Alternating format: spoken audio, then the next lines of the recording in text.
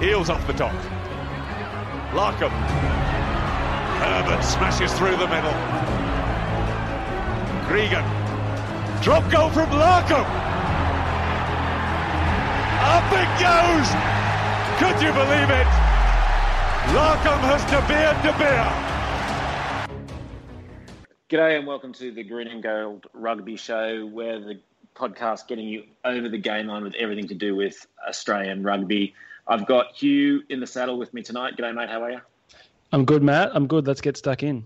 Yeah, but we've got a very special guest. He's very kindly carved out a little bit of time for us here tonight. He's actually in the airport lounge as we're speaking. It's the coach of the Wallabies, Michael Cheika. Checks, g'day, mate. How are you?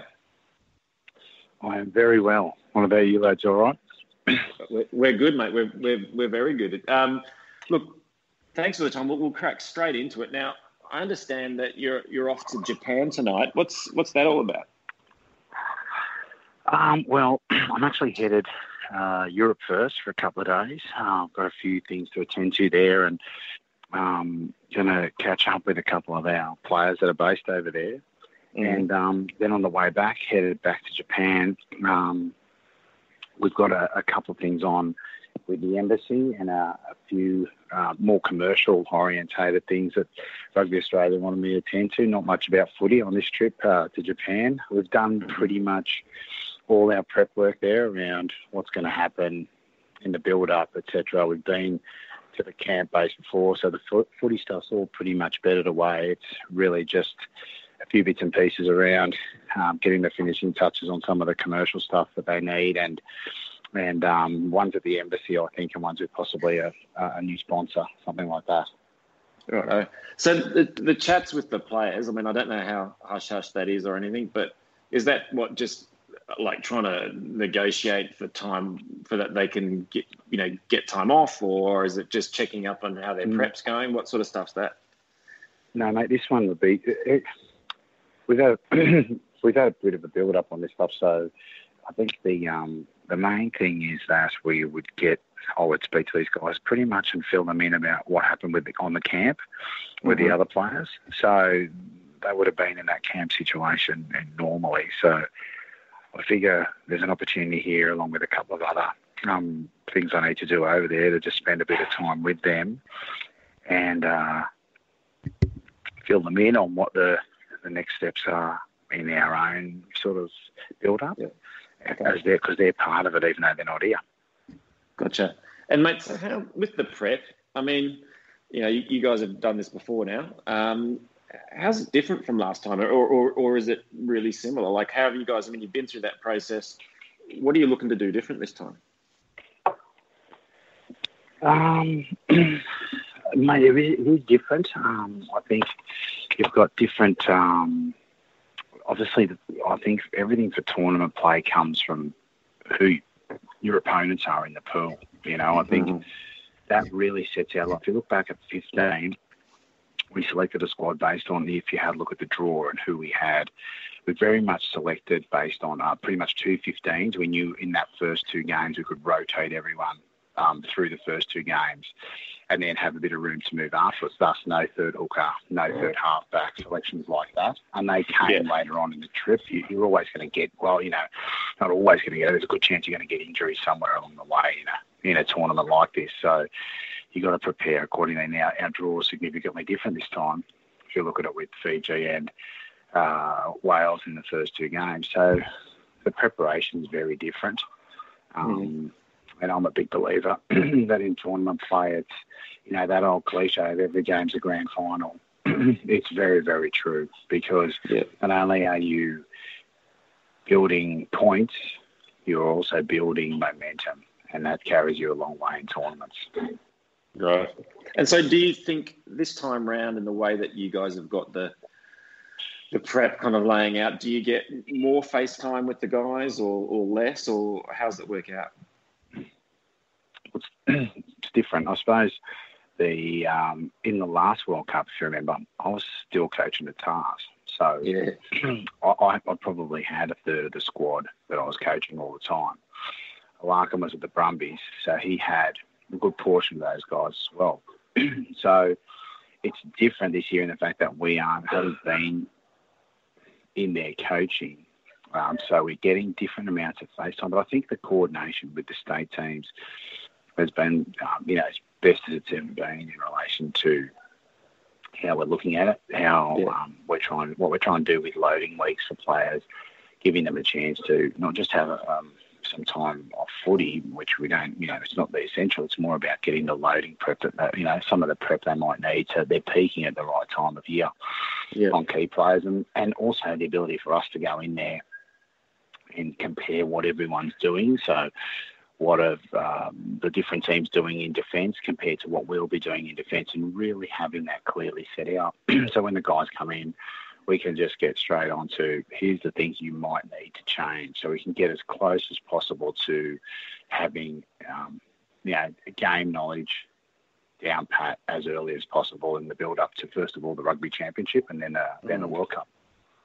Great. And look, the conditioning has always been so key, I think, to your game, as it is just international rugby, obviously.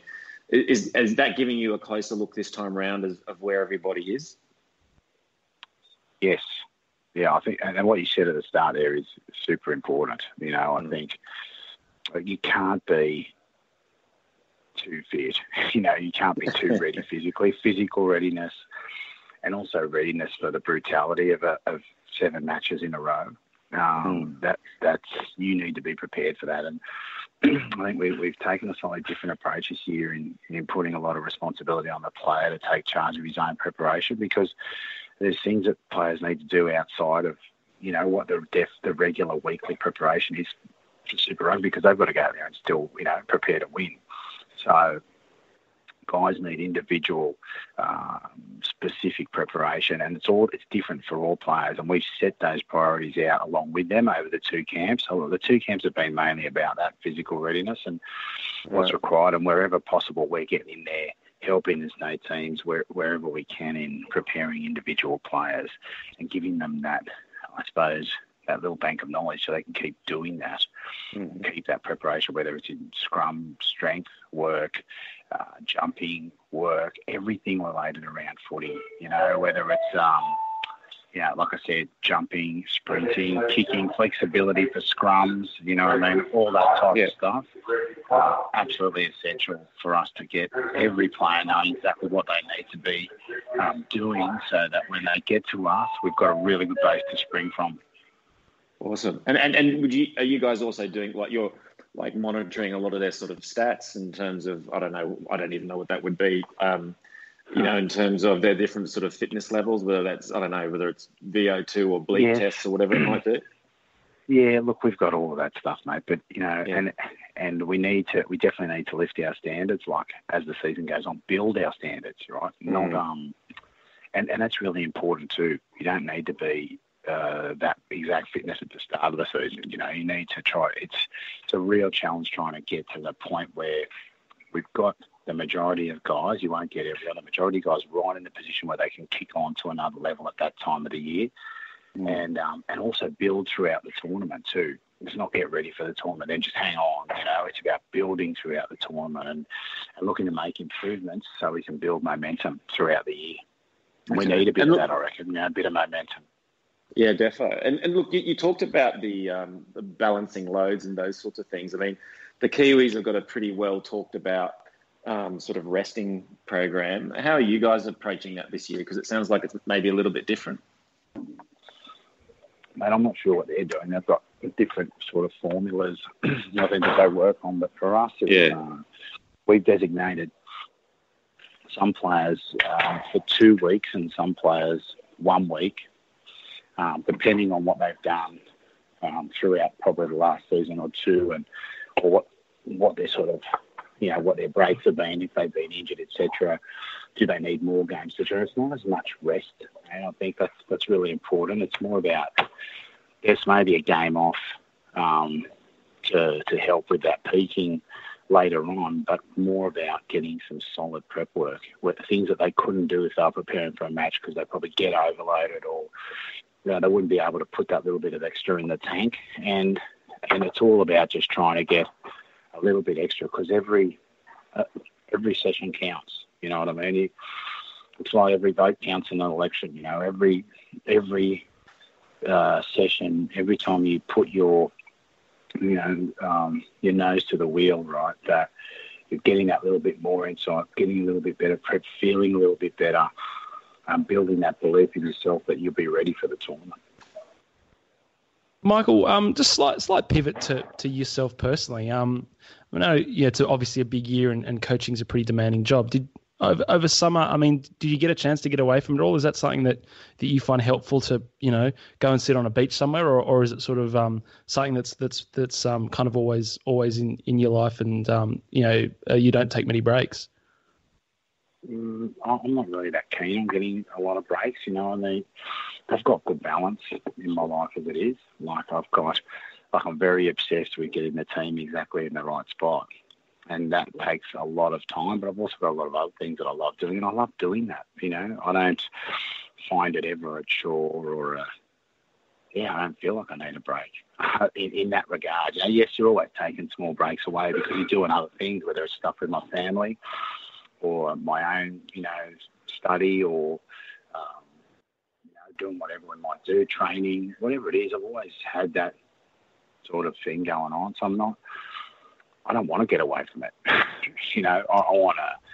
want to be in it. Like, obviously last year needed to have a really solid review for myself personally, and almost I had to make some tough decisions in there, but all well thought out with a view to exactly what I needed this year. And I'm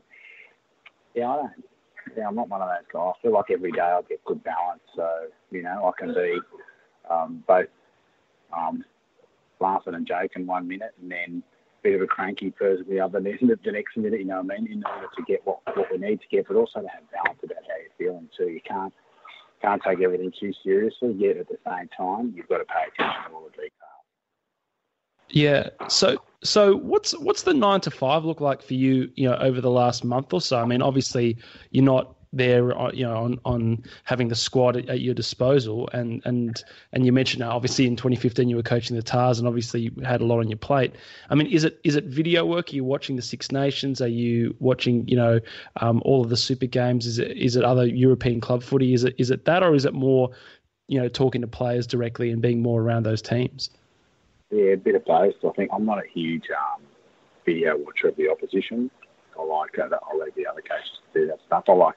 We spend a day, one whole day each week, just the coaches together watching the games, the Australian games, together. So we're aligning ourselves on, yes, this is what we're looking for, no, this isn't. So when we do get the opportunity to give feedback to players, or we'll get into that feedback loop, we're giving them stuff that we're all on board with. We all understand exactly, this is the thing. There's only a few things we're really looking at now during Super Rugby, because they're getting plenty of their teams already. So there'd just be some specific things that we're really honing in on that might be the next step in our own game.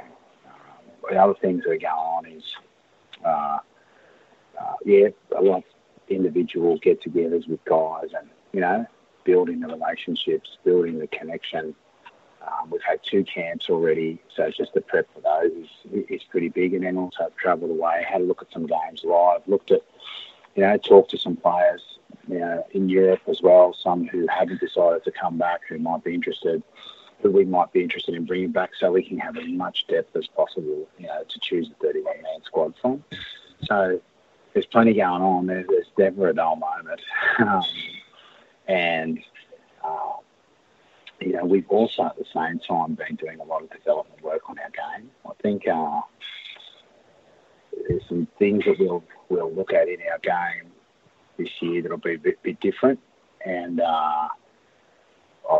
we've sort of run that through some different people or different groups of people, not all rugby, different types, different heads, just to get opinions, and we've come up to some some really good evolutions or changes in the game. We've tried those out. We've got a couple of schools, our Colts teams, had a few training sessions with them just to see what works, what doesn't, how do we coach it. Just trying to do as much as we can in advance to be ready, I suppose, to be ready to do our absolute best as a coaching team. Wow, so that's actually really interesting. So with those Colts teams, you've essentially I assume it's in Sydney club footy that it's almost like a bit of a dry run, a bit of a test run with some obviously lower level players just to see how those tactics work in almost like a game simulation kind of environment. Yeah, a little bit. We just have the things we've changed or prepared to change in our attack against the things that we've prepared to change in our defence, and just have a look, and also what it's like to coach it. What are the questions that will come up? What are the things? Because you've got to remember, players, when we get them, they're coming from all different systems of play. So what are the things, when we look at all those, and that's another thing that the Super Rugby team's been unreal with this year, that they've all welcomed me in and explained to me everything about both their attack and defence, calls, what the players all do individually, so we can try and line that up against our own principles in those areas, see really clearly what's different, and then be very specific when players come in. So we might talk with guys who come in from the Rebels about different things we might come talk to guys who come in from the Brumbies about, because they're the defensive systems, you know what I mean? So that we can... Communication is so important over this. You've got to have it really clear, really concise, so that we can move on and get into the training and the game simulation as quickly as possible, because the more times they're finding themselves in the decision-making game mode at training, the more ready they're going to be for the match day. Yeah, and look, thanks so much for your time, Michael. We might finish on one more question. I think from we've certainly seen a bit of a lift in the standard of Australian Super Rugby teams this year. Certainly all four teams look to be hitting their straps, probably at slightly different speeds, but I think the standard of play from our position, I think, seems better. I mean, does your opinion mirror that? Do you think a step up in the quality of our Australian teams in Super Rugby this year? Well, mate, I would say to you, how would you describe how our teams have done this year? If you could, I've got a word in my head that would describe our teams this year as being having more of, and that would be competitive. Right? They're more competitive in not just the games. That should go without saying. More situations, more defensive situations. They're able to shut down. More competitive at tackle contest, at the kick contest. More competitive at the contests. Now, there's a lot to build on, obviously, and there's more competitive in particular in the physical context as well, which has been good. We need to keep building on our work off the ball. We want to get some luck. We need to work hard to earn luck. So when there's kicks made, we need 5 guys chasing them, not 3. Then we'll get a lucky bounce. So we need to build those things. But I think we've been a lot more competitive around a lot of things in the game, and that's really a positive sign, and should give players good belief to keep moving on with that and keep building on that, not building momentum with that, because not when something doesn't go right from or we have a bad day, it's not a catastrophe, right? Keep building on the things instead of having this peaks and troughs mentality maybe we've had over the past few years. Build, believe in what you're doing and keep building. And I think that's been happening in the games, and we're seeing a much closer conference. And I think that we're seeing that already, and there's some great matches coming up as well. Reds and Rebels this week should be very beauty. So the contests that are occurring both inside of our conference and outside of our conference are much better competitions, I think. And last one, can you give us a name of a player, uncapped player, someone left field who's caught your eye, or one or two, who you've noticed doing well so far? Well, let me have to think about a few guys who haven't been on the radar. Because there's younger guys around who have been on the radar, right? So we were talking about Maddox. But even though he got injured, he showed enough in that first game, so you don't want to get into that. Rob Valentini, they've been there or thereabouts on the radar. Dempsey, he's played games. But a few guys who I just think, and I may not even be referring to Australian section, just guys that I think have really come on this year. I think young Hawkins from Queensland, he's got a lot to build on, but he's got, I don't know, he's just got a good look for the game. I think that him and the other young front rower, there were two front rowers there, the two loose heads who have been, playing, have done really good jobs. The young guys there, the new players there, and I think also then, if I look at the Rebels, there's a few nice Rani. I've liked a lot of what he's brought to the game. There's a stack of blokes, even Brett Wilkin, who's gone down there from the Tars. Like, I'm talking about guys who haven't been on the radar. They've been lifting performances. What does that do? It starts to create competition inside of our teams. And, even this concept of sometimes having our senior players sit out games and have those loading weeks that we were talking about before, that's a huge opportunity for us to build trust with our players. So younger guys are getting opportunities and they're getting stuck into it, and they're taking it. There's going to be more of those over the Super Rugby season. I'm going to be really looking forward to see those players, because even though some of them might challenge for selection and some may not, but what they do is they push the standard of everyone better, make it more competitive, and that's only going to help us in the long run. Yeah, no, it's been great to see those young guys come through, Check. And actually, that point you were making earlier, just with Hugh, about the competitiveness, the thing I've noticed is in a couple of the teams, it's kind of in the micro. It's like it's that second effort after they've made the contact, either in attack or defence, and they're kind of driving on. And, whether it's wrestling the guy back in a tackle or just trying to make those extra few yards, there just seems to be that extra edge in a few of the teams this year. Is that kind of what you were referring to, as well as in the macro of the game? Mate, even little things like, bloke gets taken out, someone takes umbrage with it, It doesn't just happen. Or if you get on top of someone, I've definitely noticed in the derbies, someone gets on top of someone, lets him know about it. You know what I mean? Yeah. He gives him a bit of a nudge and lets him know about it, and that's good fun. That's an enjoyable part of footy, but it helps build a bit of belief, you know what I mean? So, I just think that there's a lot of that little stuff going on, and that's going to help us. Like, there's still a lot of big building blocks that we need to prepare on top of that. But I'm really positive with what it's going so far, for sure. Awesome, mate. Well, that's. I think that's the last call for the podcast with you tonight. Look, we really appreciate you giving us this time as you're just getting ready to fly out. It's been great to have a chat. Good luck with the journey, and hopefully we'll catch up with you before the big dance.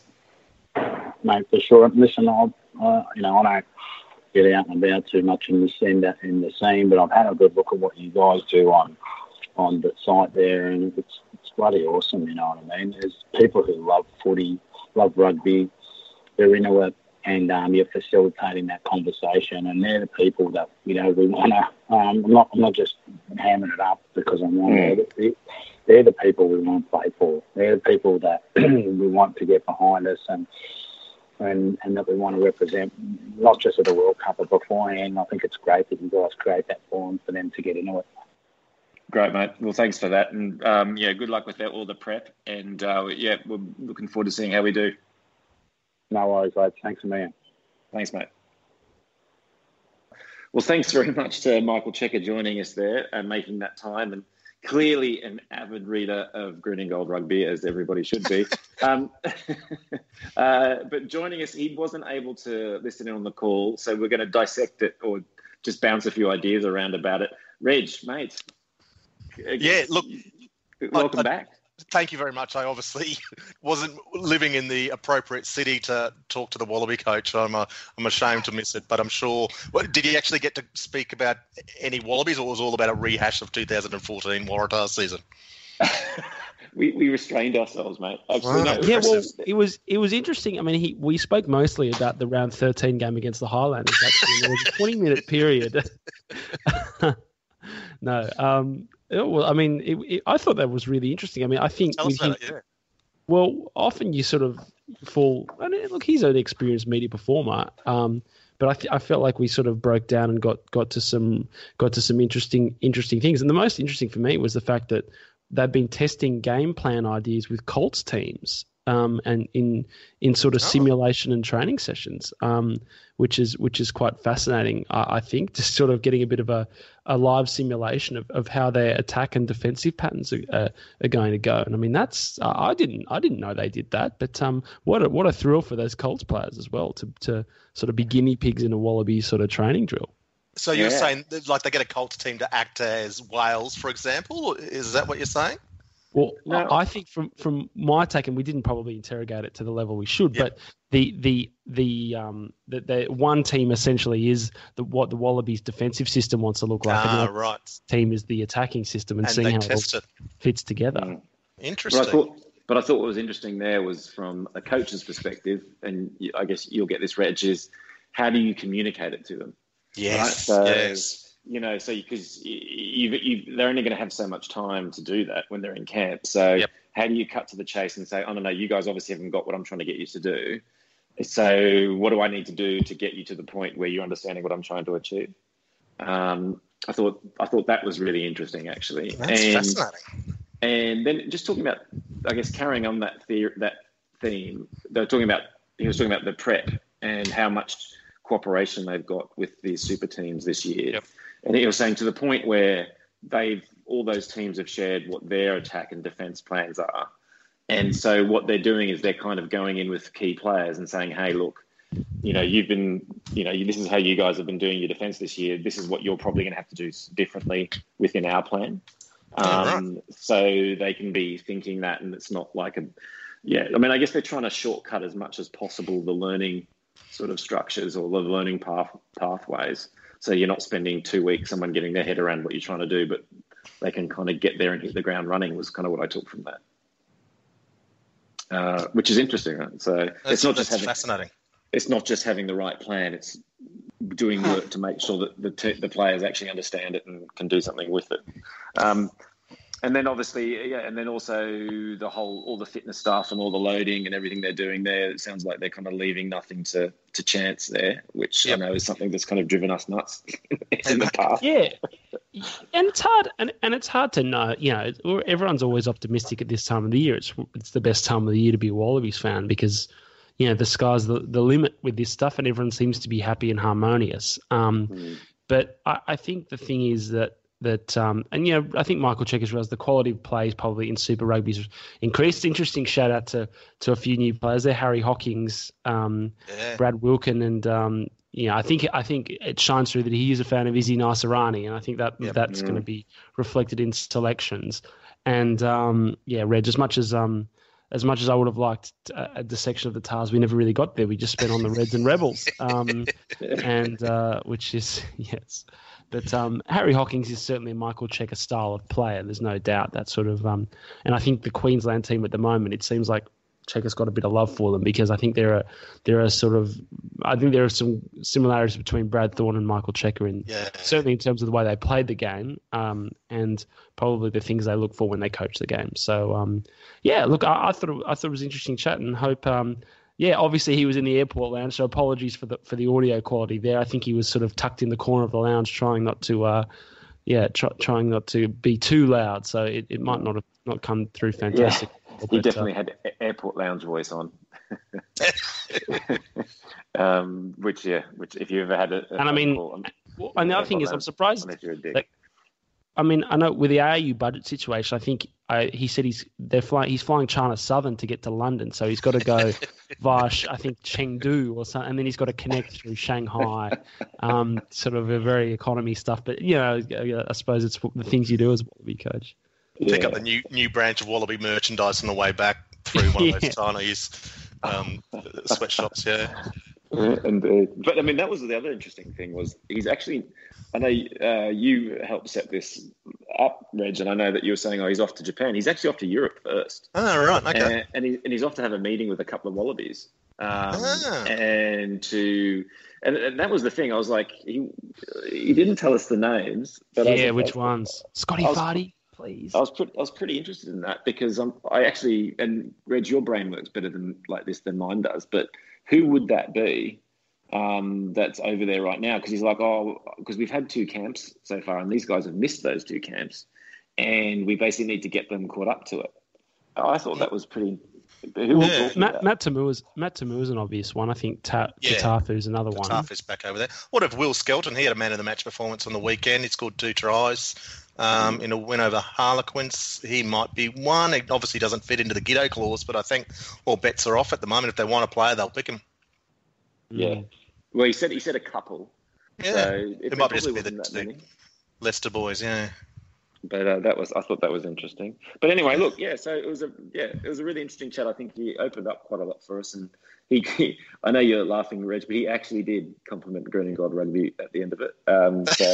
Really, he's well briefed by the media team. Yeah, look, he's indeed. Don't think he went too deep into the comment section, but probably for the best for everyone there. Broken computer screen. All right, look, okay, so let's get stuck into the rest of this rambling podcast. I think we weren't going to do anything too structured. There's a few issues floating around, but look, I thought we could shoot it from the hip a little bit, just talking about kind of how we think, where the teams are travelling at the moment. And look, I think the best place to start there is we've got you on the podcast, Reg. You're in a bit of a glow after last weekend, mate. How are the Reds travelling? How are you feeling about them? Well, I'm thrilled. I mean, I think that performance of the weekend was the best performance by the Reds I've seen for many years. I mean, we've seen glimpses of quality. In fact, over the last few years, every now and again you get it, and even this year.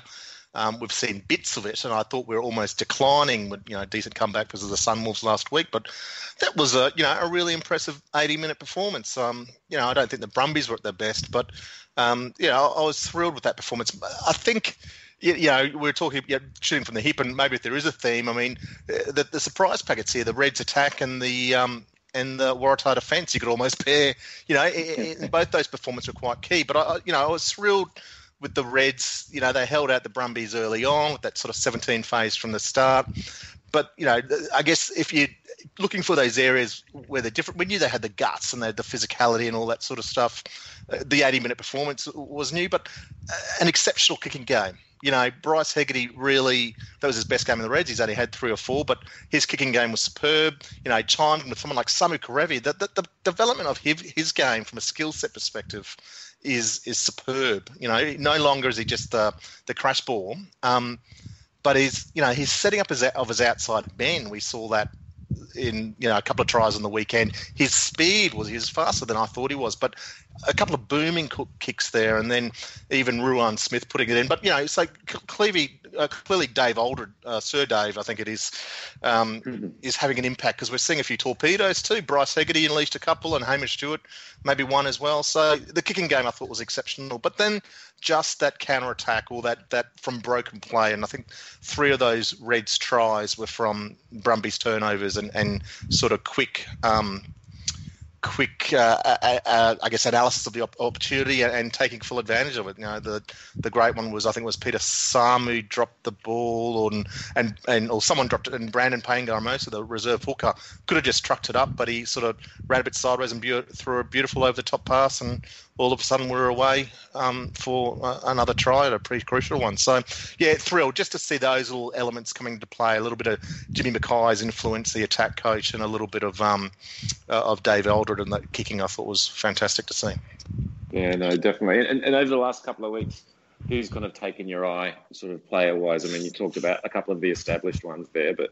Yeah, well, look, the one I really like, and I thought he would have started... He was my tip to start the season, was Tate McDermott, the young halfback.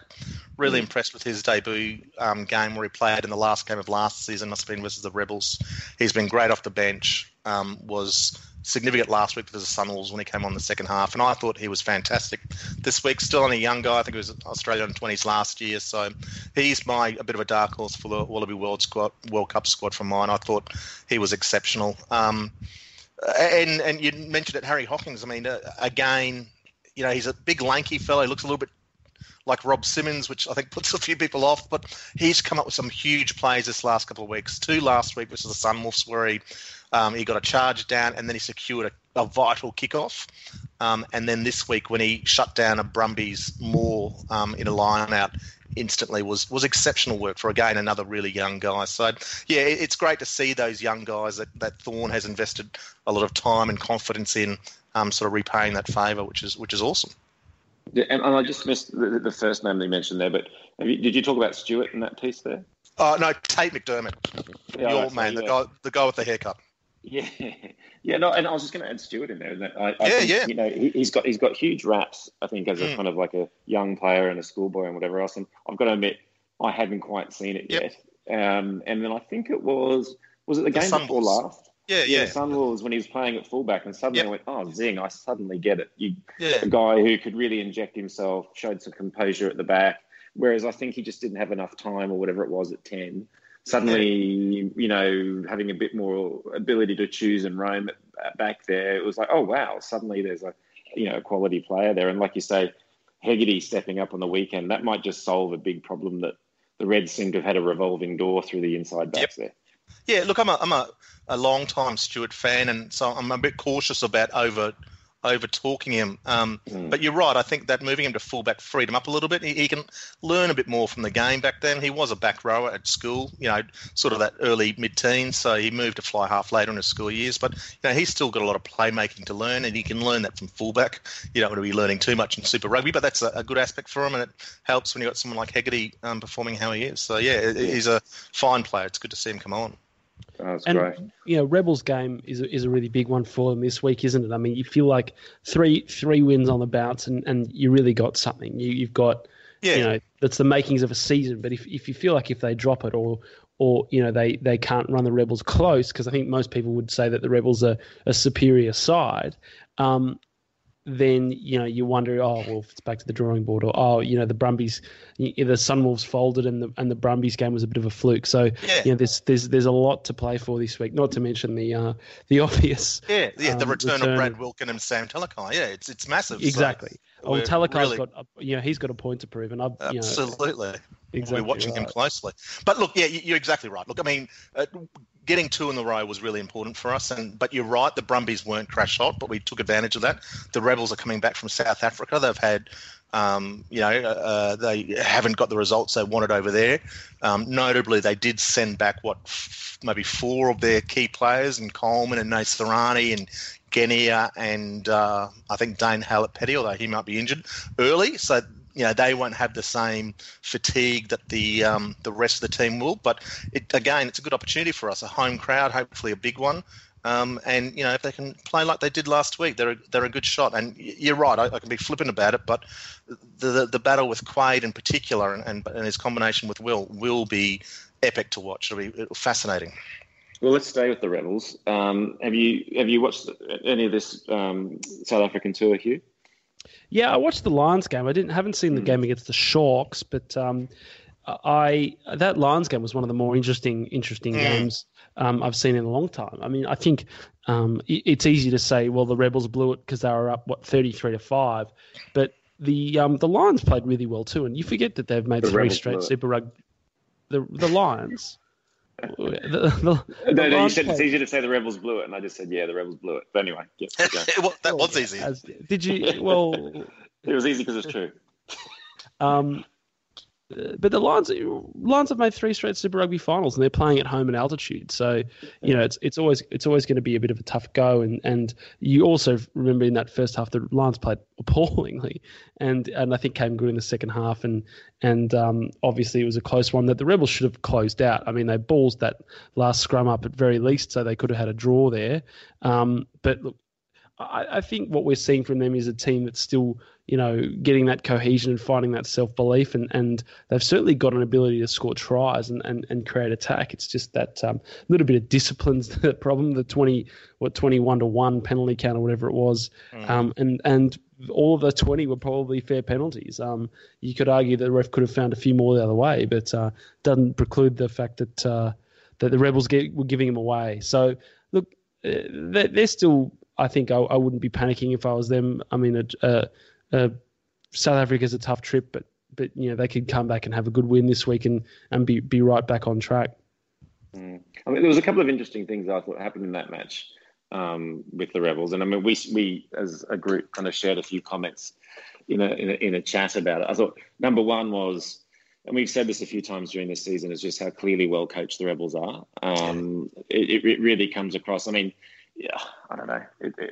I don't know why, but it just kind of really sticks out with this team. I think some of the things they're doing where you don't need even to be Will Guinea and Quade Cooper to look good when you're getting ball that's that quickly recycled and you're playing that fast and at the game line. And it's suddenly, but don't get me wrong, those two guys are doing a good job with it. And so they might with the talent they've got. But, just the whole team playing to that. And you just see the pressure it puts the defence under. That's just beautiful to see. And there's a whole bunch of things like that you see. Another element of the coaching, and this is interesting, I don't know if this is one of these things where I got suggested into it by the South African comms team, but as when the Rebels started getting under pressure in the red zone, the South African comms team, the Lions, basically predicted that the Rebels would give away a bunch of penalties cynically and even give away a yellow card. And I thought, that's very biased of the South African commentary as usual. And then, lo and behold, the Rebels went and did it. And it really did look like we were watching a classic Kiwi team who was, I'm going to give away penalty upon penalty and even a yellow card rather than let you guys have a try. And I just thought that was very, again, in terms of, level of coaching of that team, I don't know, I just wondered, again, and something I'd love to have a chat with Dave Vessels about is, how much they talk about those sort of situations. But potentially that looked like a really well-coached team, although I'm not sure that tactic quite paid off for them. And then the third thing that happened in that match, which I thought was fascinating, and I wouldn't be the villain of this podcast if I didn't raise it, was the stock standard Quade Cooper blooper that we had when he didn't touch down that long kick into the end zone. I mean, at the end of the day, they lost by 3 points, and he basically had a try. I don't know. I don't even say rob from him. He kind of let that happen. And it's one of those things you just go, wow, for all the fantastic stuff you get with Quade Cooper, he just reminds you what else you get at key points in the game. So it was a fascinating game from that perspective. And for them to go up against a really quality opposition, it's a real pity that one got thrown away at the end. Yeah, you're right. But even the Sharks performance, they were effectively going to go into the half time with the lead. If it wasn't for a sort of last-minute penalty to Robert De Bruce. So, that's a really good performance. And missing those top five players, the starting 15 was still damn good. I mean, it's a sign of the depth that they've sort of built and recruited. It really fell away on the bench with all due respect to those players, but they, that's where you could see the challenge there. And that was noticeable in that second half when they sort of started to fall away. But, you talk about the coaching, and one of the stats, I'm sort of looking through a few stats, and one of the ones was just line-out receivers. And, the Brumbies rely so much on Sam Carter and Rory Arnold. They're dominant, far away more line-out catches than anyone in the competition. You go to the Rebels, and there are literally half a dozen different receivers. And to me, that shows a good coach. And I don't know if it's Vessels or whoever the forward coach is down there, but they're varying things up. It's making it really hard for opposition teams to read. But Naisarani's taking them. Luke Jones is taking them. Phillips taking them. Ross Hale-Paddy's taking them. So they're really mixing things up there. But the other one is these young, these unheralded players playing well. Matt Gibbon has been, a fantastic find for them playing loose head. This season we're probably concerned about their depth at front row, but he's come on and been really good, done some very strong scrummaging. And then Brad Wilkin, who you mentioned earlier, who's been around the traps, Brisbane NRC, Aussie Sevens, not quite in the Queensland team, then down to the Waratahs on the back of the Sevens experience, and now has had so many injuries that it's just really hindered him. But he's an exceptional talent, and he's now getting to show his wares at the Rebels, and looking damn good. So again, signs of a good quality coaching unit or setup they've got down there. Indeed. Okay, and here's the thing: it's Hugh, you were talking about how this time of the season is the best time of the season for a Wallaby supporter, because just picking up on the point that Reg was making there about suddenly you look across that Rebel team and you go, wow, it's a pretty complete looking team. But then you looked at the Waratahs on Saturday night, and I suddenly found myself going, because I remember all last season going, oh my God, and we talked about it so many times on the podcast about how light that Waratahs pack was. And, you know, in basically in all sense of the words, you know, in terms of, not just in terms of weight or height, but just in terms of impact on the field, in terms of experience and all the rest of it. And suddenly there it was on Saturday night, out muscling a Crusaders team. And being rock solid on its own ball in the scrum, nicking lineouts, doing all. I mean, just and then being rock solid in defence. And you look across and you go, wow! Suddenly, just by eye, they didn't look like they were being overshadowed by the opposition anymore. But also in the way they were playing, it was a pretty impressive hit out, wasn't it, Hugh? That it was, and it was. It was odd to see an Australian team execute tactically like that, and I feel like, and it's something that we don't see as much as we used to. I certainly remember Ewan McKenzie doing it a lot, you know, when he was with the Reds, where you go out and see, you go, oh, this team's trying to do something different tonight. They're clearly trying to, you know, whether that's kick to the corners or play close to the ruck or do whatever it is that Lynx Queensland teams used to do. It was, you know, you got to the 20-minute mark of that game and go, oh, this is clearly something that they're trying to execute, which is putting the ball in behind, making the Crusaders play out from their 22. And in those conditions, it was the perfect tactic. And the only frustrating thing is, and there's always something frustrating with the Waratahs, is why don't they do it more? You know, if this is a tactic that they should be really executing on most weeks, I'd suspect. And again, it's we've decided this week we're going to kick to Israel Folau. Well, I think they tried it 3 times and they scored 2 tries. So you kind of go, well, why don't you do it almost every play? It's such a high yield move for us, and it has been for the Wallabies as it has been the Waratahs, and it still frustrates me that we don't actually do it more, because even if a team knows it's coming, it's still almost impossible to defend against. That was an impressive part, but Matt, you're right, with that physicality and that defensive effort was the key, and again, I think their defensive patterns, they weren't flying up out of the line. They were actually, I think they were being really methodical about their line speed and really quite measured, but also coming up right across the field. It wasn't a traditional sort of umbrella. There was sort of trying to accommodate that Crusaders' use of the width of the field, use of those tram track areas, and making sure that everyone right across the field was ready to make the tackle. And then they just stuck their tackles. It's a pretty simple game when you do that too.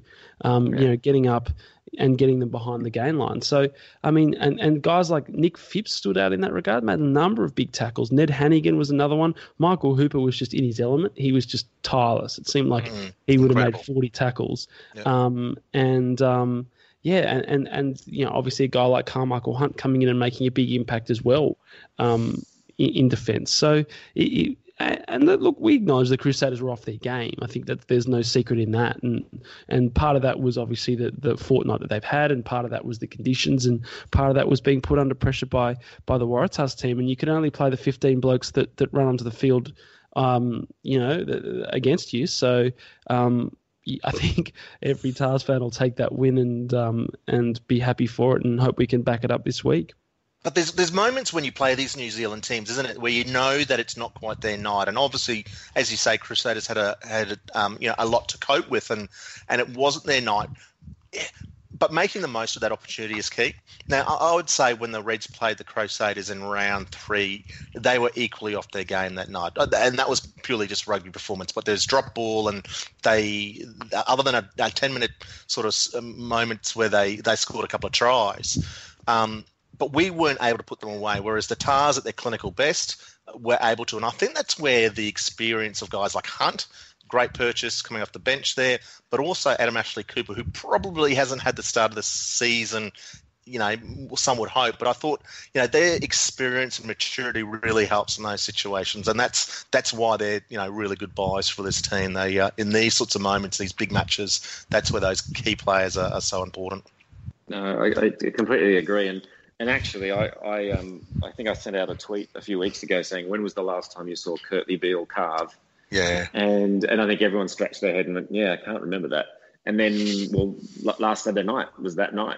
Like there was a couple of times it didn't quite finish off with a try or a set up pass, but there was at least 2, maybe 3 occasions where suddenly he was running through traffic again and just, making shit happen, which we just hadn't seen for quite a while. You had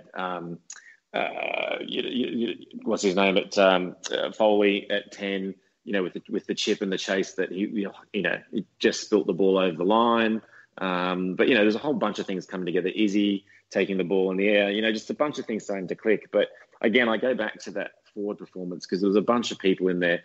Dempsey's running with the ball was just fantastic. The number of times he struggled through 3, 4, Crusaders defenders and still making yards.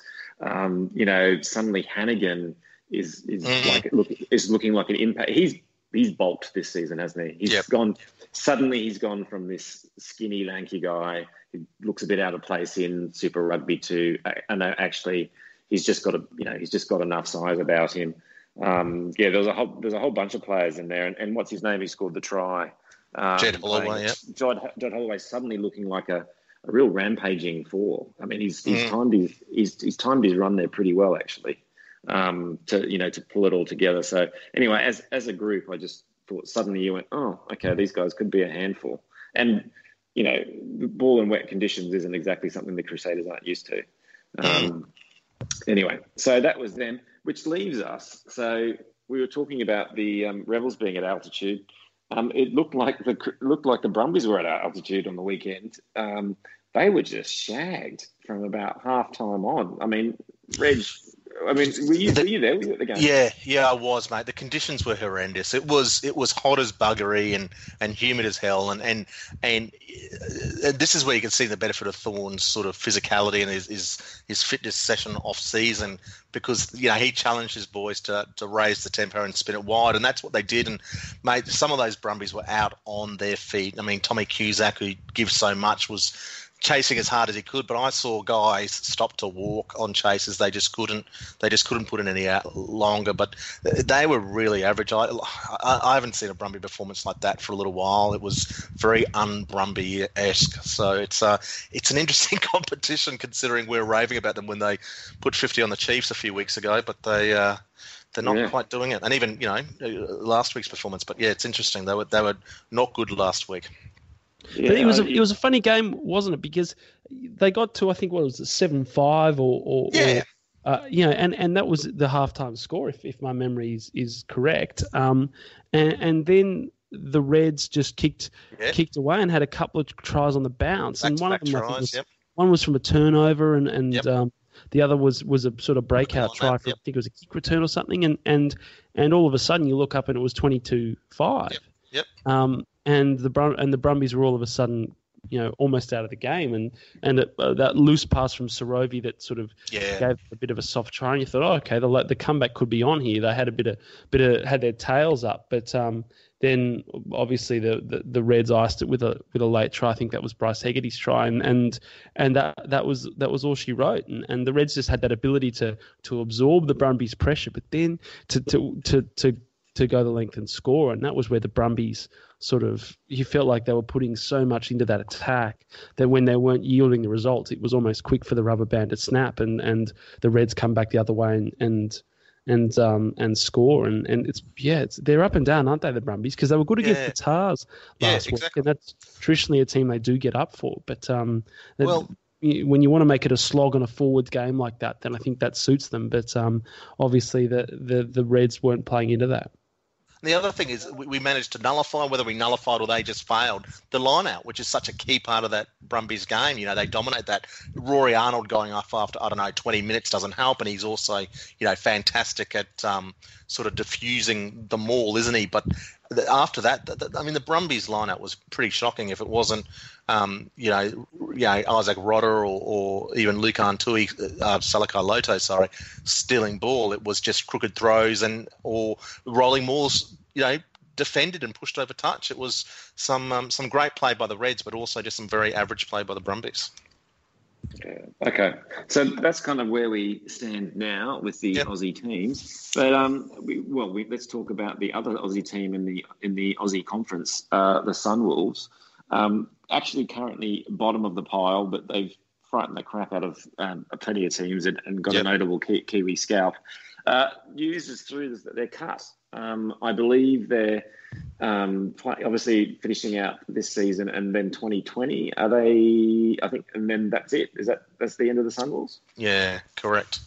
So in this format, at least. Yeah. So, look, it's really interesting. I think there's two ways.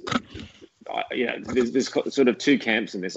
My sense is that probably the louder camp has been the camp that's sort of saying, bloody idiots, why do we bother investing in teams, like the Western Force or like the Sunwolves to enhance the game, only to yank them a few years later, especially when they're just starting to look like they're progressing. The other side of things, which is to say that it's not exactly like Super Rugby is a hot prospect right now, and it's a little bit nuts, and it is too big, and it's too unwieldy, which I think we've all agreed. So someone's got to get cut. Japan would probably be the next one on the list. Which way do you fall on this one, Reg? Oh, mate, look, I agree that they had to be cut. It's a shame, and Brendan Cannon did a really great piece for Fox or whatever newspaper he wrote in, and I think he just captured it significantly. It just shows how poorly Sands are. The decisions to expand without any real thought process or real strategy behind it is coming back to bite them on the bum now. It's ridiculous that we are cutting this team, and I ostensibly agree with it. But we are cutting this team the year of the Japanese World Cup, the Tokyo World Cup. The opportunities, World Rugby must be pulling their hair out, I reckon, at Sansa and their decision-making process here. There's a fair bit behind it. Japan Rugby Union pulling money out of it. Apparently South African Rugby were against the Sunwolves. They don't rate, and the broadcasters were saying, well, to South Africa Rugby, well, you will have to, pay for any money lost on the broadcast. And South Africa Rugby put that back on New Zealand and Australia. So that's why New Zealand and Australia sort of flipped on the whole deal. But, the Sunwolves will be a joke next year. Who's going to stay around and be contracted for a year where that team's got no future? So look, probably the right decision done the wrong way, And I'm still not convinced about the structure next year. I know we're back to 14, 6 home games, maybe 7 every second year. That doesn't fill with a great deal of hope for the sustainability of our rugby teams in Australia either. That it's hard to build a supporter base with 6 home games, particularly when there'll be 3 weeks when you're across in South Africa or Argentina and whatnot. So, there's lots of implications. And like you said, Super Rugby's broken. I don't think we've quite fixed it. We're still a fair way to go. Yeah. So, can you channel Nick Wazalev and be outraged about this? I think there's a few people that are. I mean, outraged probably not the right word, but I mean, the Sunwolves certainly look to be turning it around on the field. Even if, I'd still say they're a team of sort of bits and pieces mercenaries. Yeah. But look, I think I'm with Reg here. I think two things can be true. That Sanzar have kind of, not to use blue language, that they've kind of screwed it.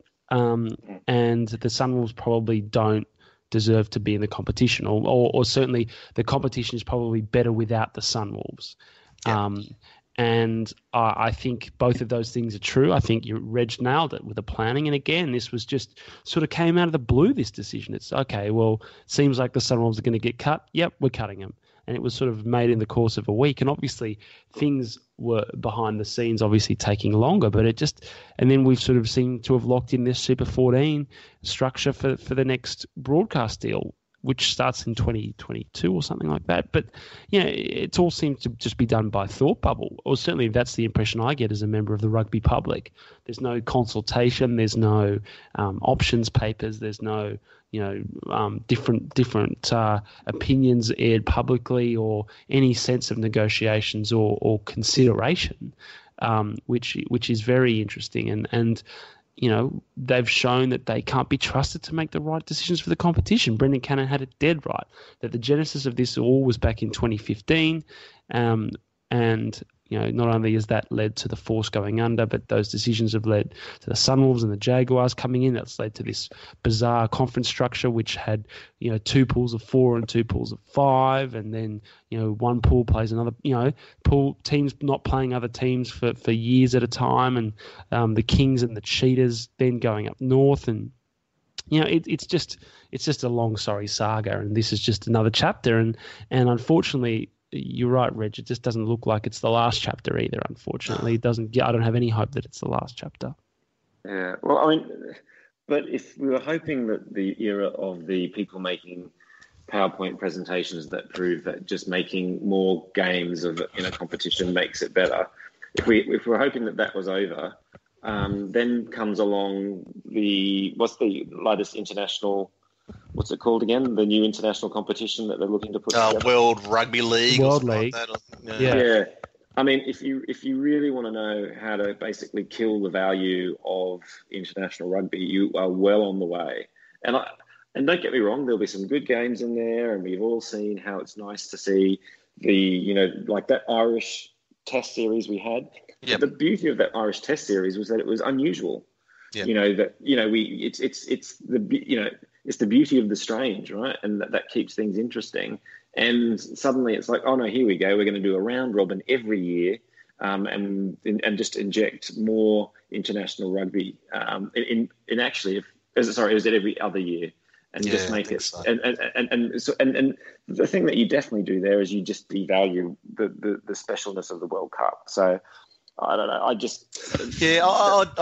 That might be one we have to have a discussion another day. I'm not as anti that World League, and I think it might have benefit for the World Cup. But I get what you're saying. There seems to be a lot going on with World Rugby at the moment, and without any real clear, like even the World League seems like one of those ones that comes from nowhere because there's a bucket load of money behind it.